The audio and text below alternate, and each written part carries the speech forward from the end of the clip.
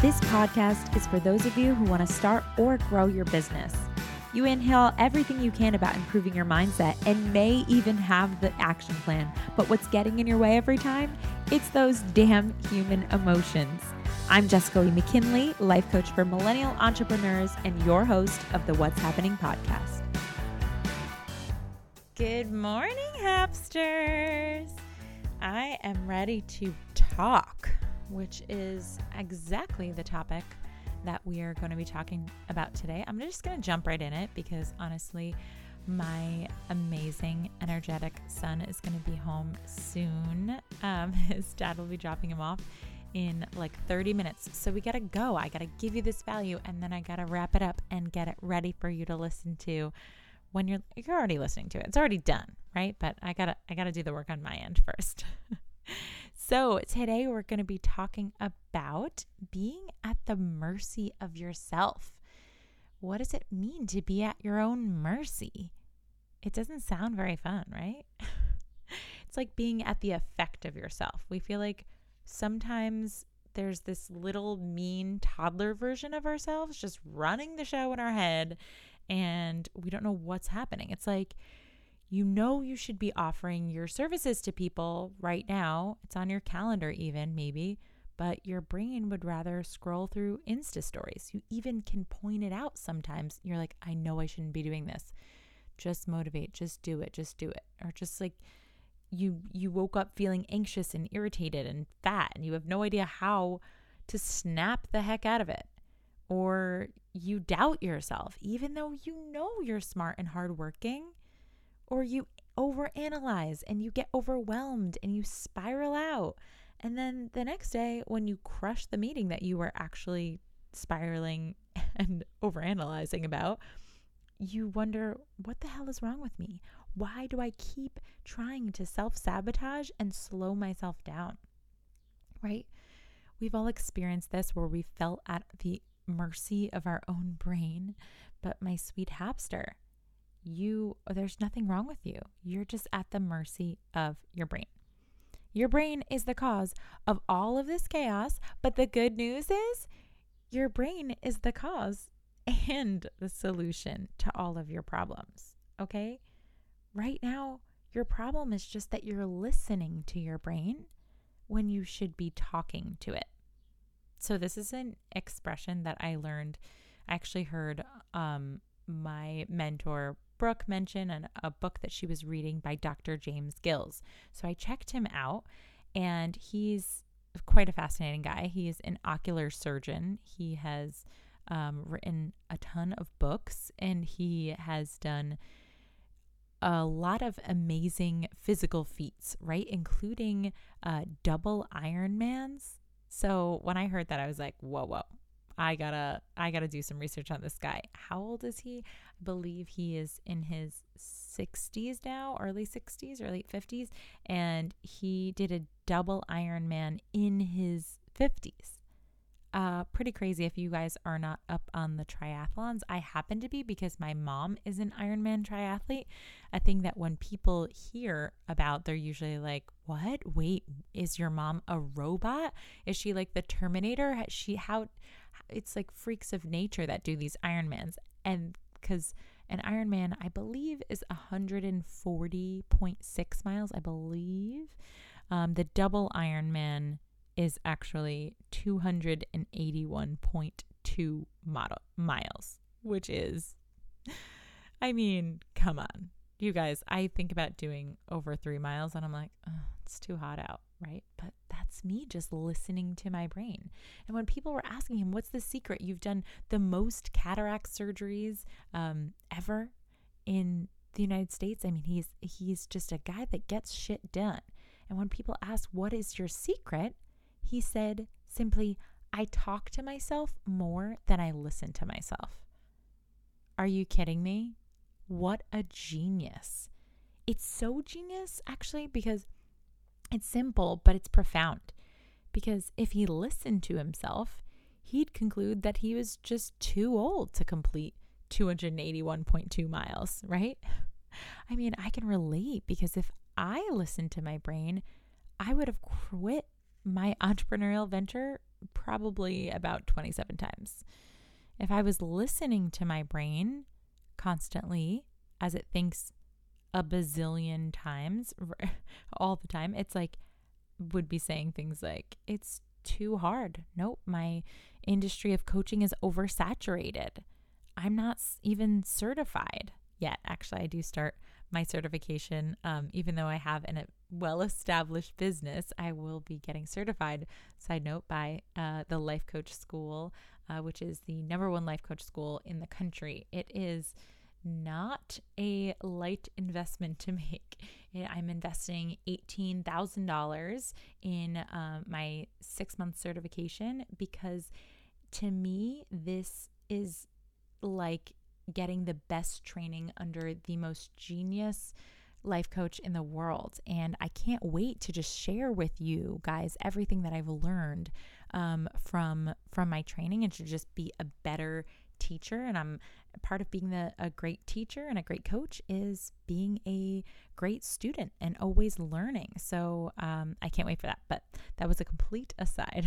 But the point was, I've had a lot of thoughts up especially when I was first starting my business, was that I'm not certified.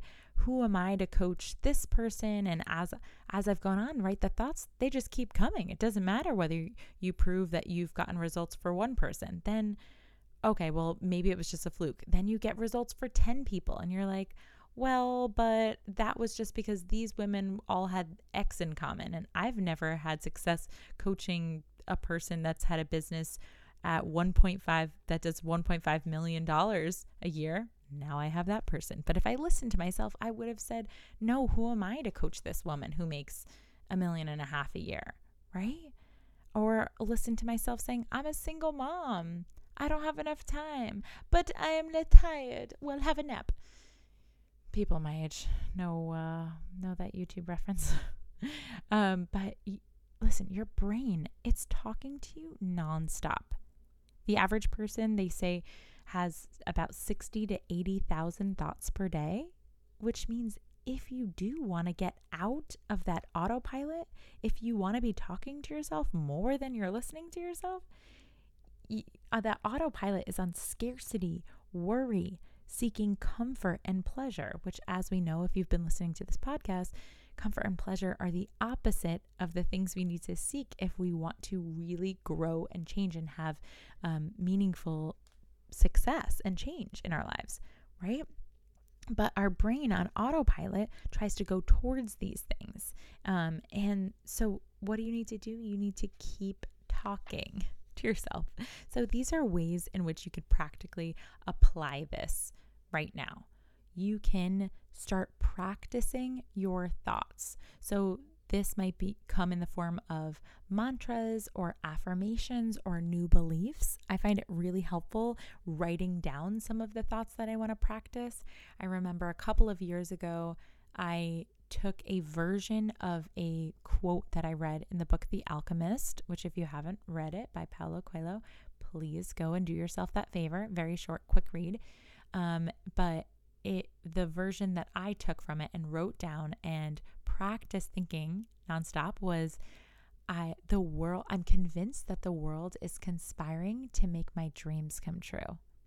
I thought, well, if we get to assume one thing and a lot of people out there are assuming that the world is out to get them, I'd prefer to actually assume that the world is conspiring also, but to make my dreams come true. Because why not? Because you're going to be wrong about people half the time anyway. So I'd rather have the thoughts that create better feelings and actions on my part in the meantime, if I'm going to be wrong no matter what, and not assume the worst, right? I don't find that assuming the worst and practicing the thoughts that don't feel good actually get you anywhere, even though our brains want to tell us that it's logical and we don't want to have a thought that's untrue. Well, unfortunately, you're going to anyway. So might as well practice new beliefs and mantras that are going to help serve you and help you feel the way you need to feel to show up the way you need to show up for your business and for your family and for your life, right? So practice those mantras, new beliefs, and affirmations. Then number 2, question your immediate observations. And then after you've done asking yourself, after you've finished asking yourself all of these questions, go ahead and answer your questions, right? Talk some more and say like, okay, well, I don't know. Should I maybe join this group of women, this local chapter of women who do motocross? I don't know. It sounds kind of fun. And then answer it right away. Decide, yeah, you know what? I'm going to try it this week. Or, you know what? Maybe not this week, but I'm going to ask about it. Or start making some decisions, small decisions, and start talking to yourself and answering your own questions. So, right, step 1 there, that's 2-part. Step 1, question your immediate observations and reactions, because all of those immediate thoughts that are being fed to you are based on a brain that is pulling from its own previous past experiences. So if you want to experience something new, you need to start questioning those and pulling your answers from your future, the future that you want to create, right? Okay. And then another way that you can start practice talking to yourself is rephrasing things in the positive. Sometimes when we spend, if you've ever heard the quote, Jim Rohn's quote, you are the average of the 5 people you spend the most time with. Okay, well, if you happen to be spending too much time with someone who's negative, or, the people around you, someone in your family is negative, it's really important for you to notice that a lot of the thoughts that you're thinking are just repetitions of things that you're pulling from your environment, right? So we can just take some of those things and rephrase them into the positive. So we might think, for example, when we walk outside and we look at the world and look at the day and the weather, we might say like, oh, it's a beautiful day outside. And we might think that that's just the fact. But the truth is that is a thought, and that's a positive way of observing the world outside of your window, right? Whereas you might have previously woken up and just thought like, ugh, it's hot out, because that might be something that you've heard, your neighbors say all the time. It's like, oh, it's a hot one out today. And so we just kind of absorb and we repeat things that we think are just observations out there, but we can flip them into the positive. So that's an easy way for you to talk to yourself in a simple way that doesn't exhaust you like maybe the previous one where you're questioning your observations and answering them. Those types of thought patterns take a little bit more energy, and certainly practicing your thoughts and affirmations might require you to write some things down. So this rephrasing of things into the positive, something that you can do right now, right when you stop listening to this. And then, of course, always be filtering and then discarding constantly the thoughts that just aren't true or don't serve you, or you just don't need to be thinking them anymore, and kind of don't give them any more airtime. And then separately from that, there is, of course, room for not listening or talking, but rather kind of tuning yourself out or unplugging. So a great way to do this is, of course, meditation, where they teach you to not stop thinking, but really just kind of watch your thoughts and watch them float by, maybe on a cloud, whatever it is. I'm not a meditation expert, but I certainly like to practice it. And every time that I have practiced it, I've had really pretty great experiences with it. So there is definitely that time for not talking or listening, but for meditating and tuning yourself out, right? Now, if you overanalyze and self-sabotage and doubt and pile on the guilt and judge yourself and judge others and worry, there's nothing wrong with you. I'm going to repeat, there's nothing wrong with you. Your brain is simply functioning the way it was designed to function. But we are evolving, and are humans.